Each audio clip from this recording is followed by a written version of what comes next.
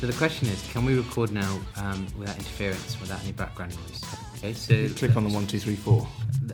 Let's just see if that works. Hear me now. We are recording. So basically, welcome everyone. This is the first podcast that. Don't start with Sid. Basically, don't start. That's a terrible start. Okay. Oh God. We'll edit that out later.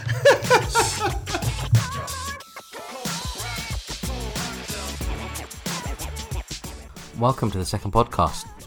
You'll have to forgive us in this, as we do refer back at times to the pilot episode on distal tibial fractures, and which I hope you've listened to. And the reason is because we recorded the two of them back to back a few weeks ago. As to be honest, we had assumed we'd never get to do another one. However, we've not yet received any formal cease and desist letters or any threatening emails from HR, so we're going to keep on blagging it for as long as we can get away with it. I've done my best to edit out all the swearing and the innuendo, and trust me, it was so hard. And I managed to tone Bates down, so hopefully Miss Sui-Yang can now listen to this. We have lots of exciting ideas for future podcasts, but if you have any suggestions, any requests for future topics, or any questions, then please do get in touch with me via Twitter. And if you want to learn so much more and get a higher qualification at the same time, then please check out at Orthomasters and consider doing an MSc with us. It's basically all like this podcast, but with video. So sit back, pour yourself 1.5 grams of cefuroxime, and on with the show.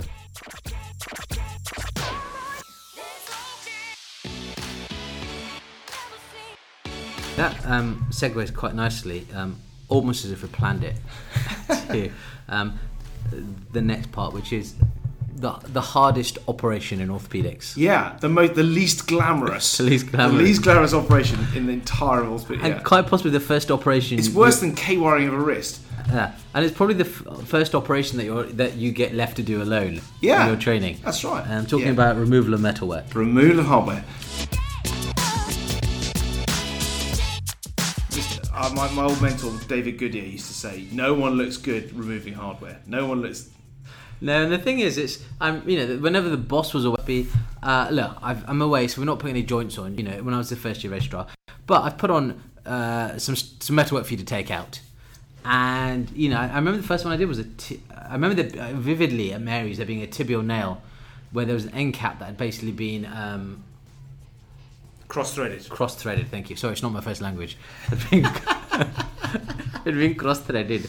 And the whole thing was just a nightmare. And I've got a feeling the patient maybe needed a transfusion. But let's just... might just edit that out. Yeah. But yeah, it's all been there. I mean, I'd say very similar. I'd one. I was doing it over at Bart's, and I was left to it. The boss had done the cases he wanted to do, and I was like, no, okay, I'll take the nail out, and off he goes. And it was a nightmare. And, was in agony afterwards. It's a difficult operation, and the thing about removal of hardware, if you've got a plan and you know what you're doing, and you've got all the kit available, it's actually really not that difficult. Yeah. But if you are a bit undercooked, a bit underprepared, you haven't got the bit of kit that you need for that particular nail, it can be a horrible, horrible, humbling experience. Planning is the key. Yeah. I remember taking out. I was sold a list. As a registrar, you always get put into someone else's list. They look, can you go do that list tomorrow if someone's so-and-so's away?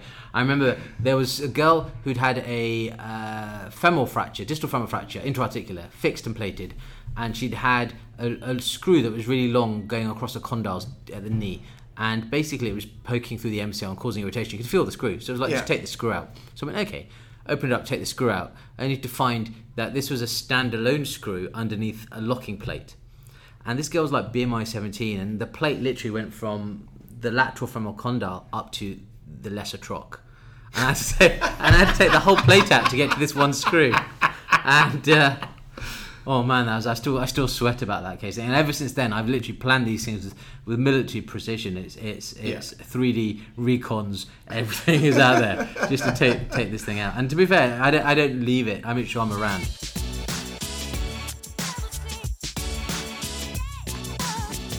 So we talked about tibial nails earlier. Yeah. Suprapatellar, transpatellar tendon. Yeah. Parapatellar tendon. How do you go about? What's your line of approach for taking out tibial nail?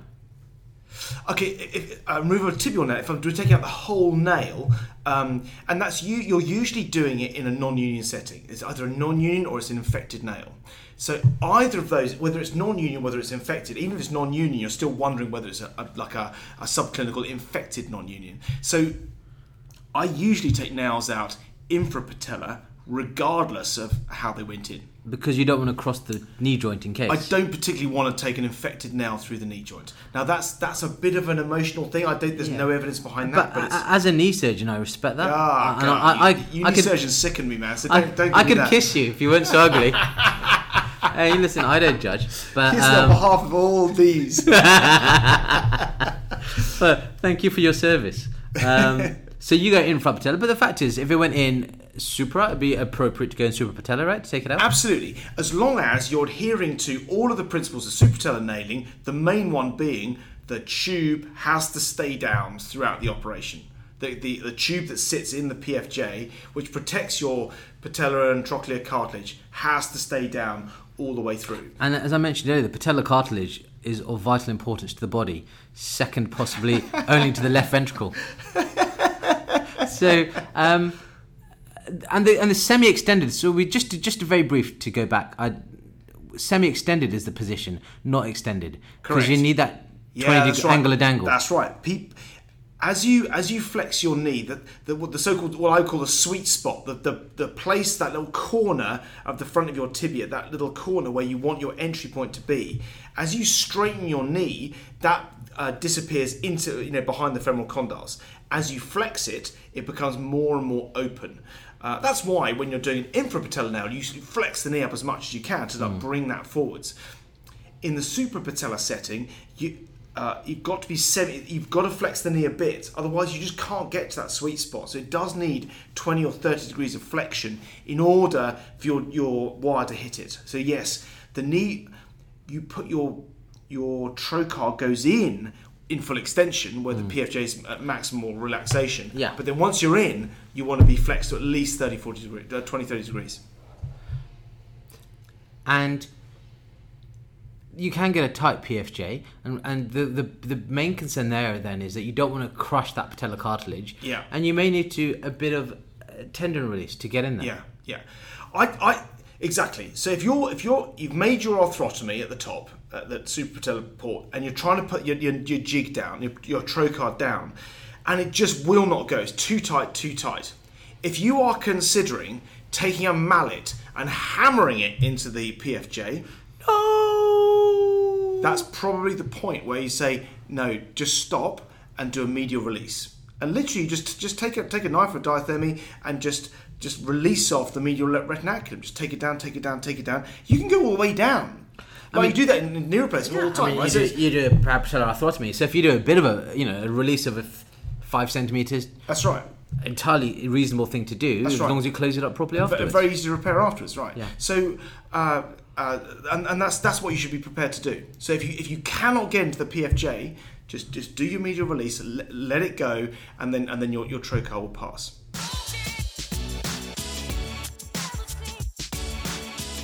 When you take out femoral metalwork, you've got a slightly interesting take on it. I don't think it's that interesting. I mean, a different take on it. So me personally, if I'm taking out a femoral nail, I'll stick them up as if I was putting in a femoral nail. I see. Yes, absolutely. Yeah. So I think that, and that's the temptation, is it, with all removals of metalwork, you think of it conceptually as an undoing of the previous operation you did. So if I just reverse, then everything will be fine. But the thing is, it's actually a very different situation, and the thing that's mainly different is you don't have this wobbly fracture anymore. Yeah. So you can put them in whatever position you like that suits you, rather than what suits the fracture, because the fracture isn't there anymore. And for that reason, if you're taking out femoral hardware, particularly a femoral nail, a lateral position is hugely beneficial. It makes the operation much easier, because getting at the entry point is easier. Taking out the distal screws, and any complication you encounter during the operation is made less difficult to solve because you're just standing there looking down on the problem rather than it being in front of you under a series of retractors. Yeah. And it's interesting, going back to your point earlier about Dave Goodyear, the fact is if there's a cephalomedullary nail, there's a screw into the head, invariably it's below the horizon.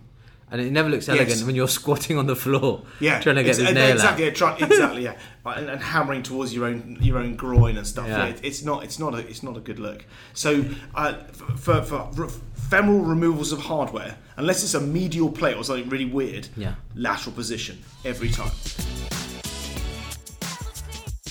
And listen, if there's a registrar listening here who's going to take some metalwork out and there's a list on, and you don't know how long the plate's been in for, and you don't. I mean, obviously the key is always to try and find the original, get the operation note, or find out from the hospital what equipment they're using. So that's quite standard. You say that, but I think often we are not diligent enough at doing that. And actually, I think you really have to. Sometimes you have to search quite hard because it was in another hospital. Yeah. So you've got to go. And you've really got to want it. You know. Yeah. You've really got to want to know what that plate is, or particularly what that nail is. That is the. Yeah. Plate's a plate, actually, because hexes are generally the same. Star drives are generally the same across multiple systems, and so getting plates out is what it is. But getting nails out, they are specific. They are really specific. You know, the striker extraction kit is made for that and that alone. Same as the TFN for J&J, or the Intertan for Smith and Nephew. You have to be totally. You have to have that extraction jig, or you are going to struggle for sure. Yeah, for sure. And you're going to need a screwdriver for locking screws and bits and bobs. And so the question I've got for you is, and a lot of the time, the default, some people think, well, I'll just get the nailing set. The stuff that is used to put it in, is right, yeah. I'll use that. As going back to your reverse the original situation. But that's not always the best plan of attack. It's not. You can do it that way, but the what you really want is the conical extraction bolts. That's the thing that really makes removal of a nail like go well. Is you've got this conical extraction bolt which is designed to thread into the nail, even if there's a little bit of soft tissue or bone that's grown over the top, you can still get that in, and in it goes. So if you're doing a removal of a nail or plate, what equipment do you have? What do you tell the rep? What kit do you want? Okay, so if it's a nail, I definitely want the nail extraction kit, and I wouldn't kick off the operation unless I had it. Okay. Unless it's a really, really unusual situation, but I would not kick off the operation without that bit of kit. Otherwise, you are just asking for trouble. Yeah. And it's so easy to get, right? Yeah. And it's only if you really, really can't, even if you can't find the records, you can take it around your colleagues and say, do you think is that this one? Is that this? Is it that? Just find the oldest orthopaedic surgeon you can find. Exactly. I mean, sometimes stuff was put in Turkey, or it was put in China, and it genuinely is an implant that no one has ever heard of. In which case, okay, you are now street fighting, and it's you versus the nail. But I tell you, when you start getting out burrs and stuff and pairs of pliers and wrenching and whacking and hammering, it is not glamorous surgery. If you can find the nail kit, that is plan A. That is plan A, B, and C. Yeah. Tell me, so getting a screw out, a screw that's been stripped. Okay, so the head has been stripped. Okay, can I go back to the nail first? Sure. I thought you were done. I was almost done. Conical extraction bolt to get it out. Yeah. But how do you get the conical extraction bolt in? And often we are taught to just do a big approach, make your way down, and just flay open the whole area and start nibbling on the bone until you find the nail. Yeah, I mean, the general orthopaedic consultant approach if someone's struggling, if a registrar was struggling, was come in, make the incision much bigger, and have a wash. That's right. and then it suddenly it all appears. It parts like Moses in the Red Sea. You're like, there it is. Yeah. What are you talking about? Getting out a nail, the best way to do it is actually radiological. Yeah. So I would routinely just reopen the old incision. I'm not actually doing an open approach to the greater trochanter or to the front of the tibia. I'm doing an incision. And then I'm getting the guide, the original guide wire, and I'm just dropping it into the nail. I'm doing that radiologically. So you just drop it into the nail. So now you know you've got a guide that takes you to the nail, right? Yeah. You can now put an awl or a cannulated awl if you're lucky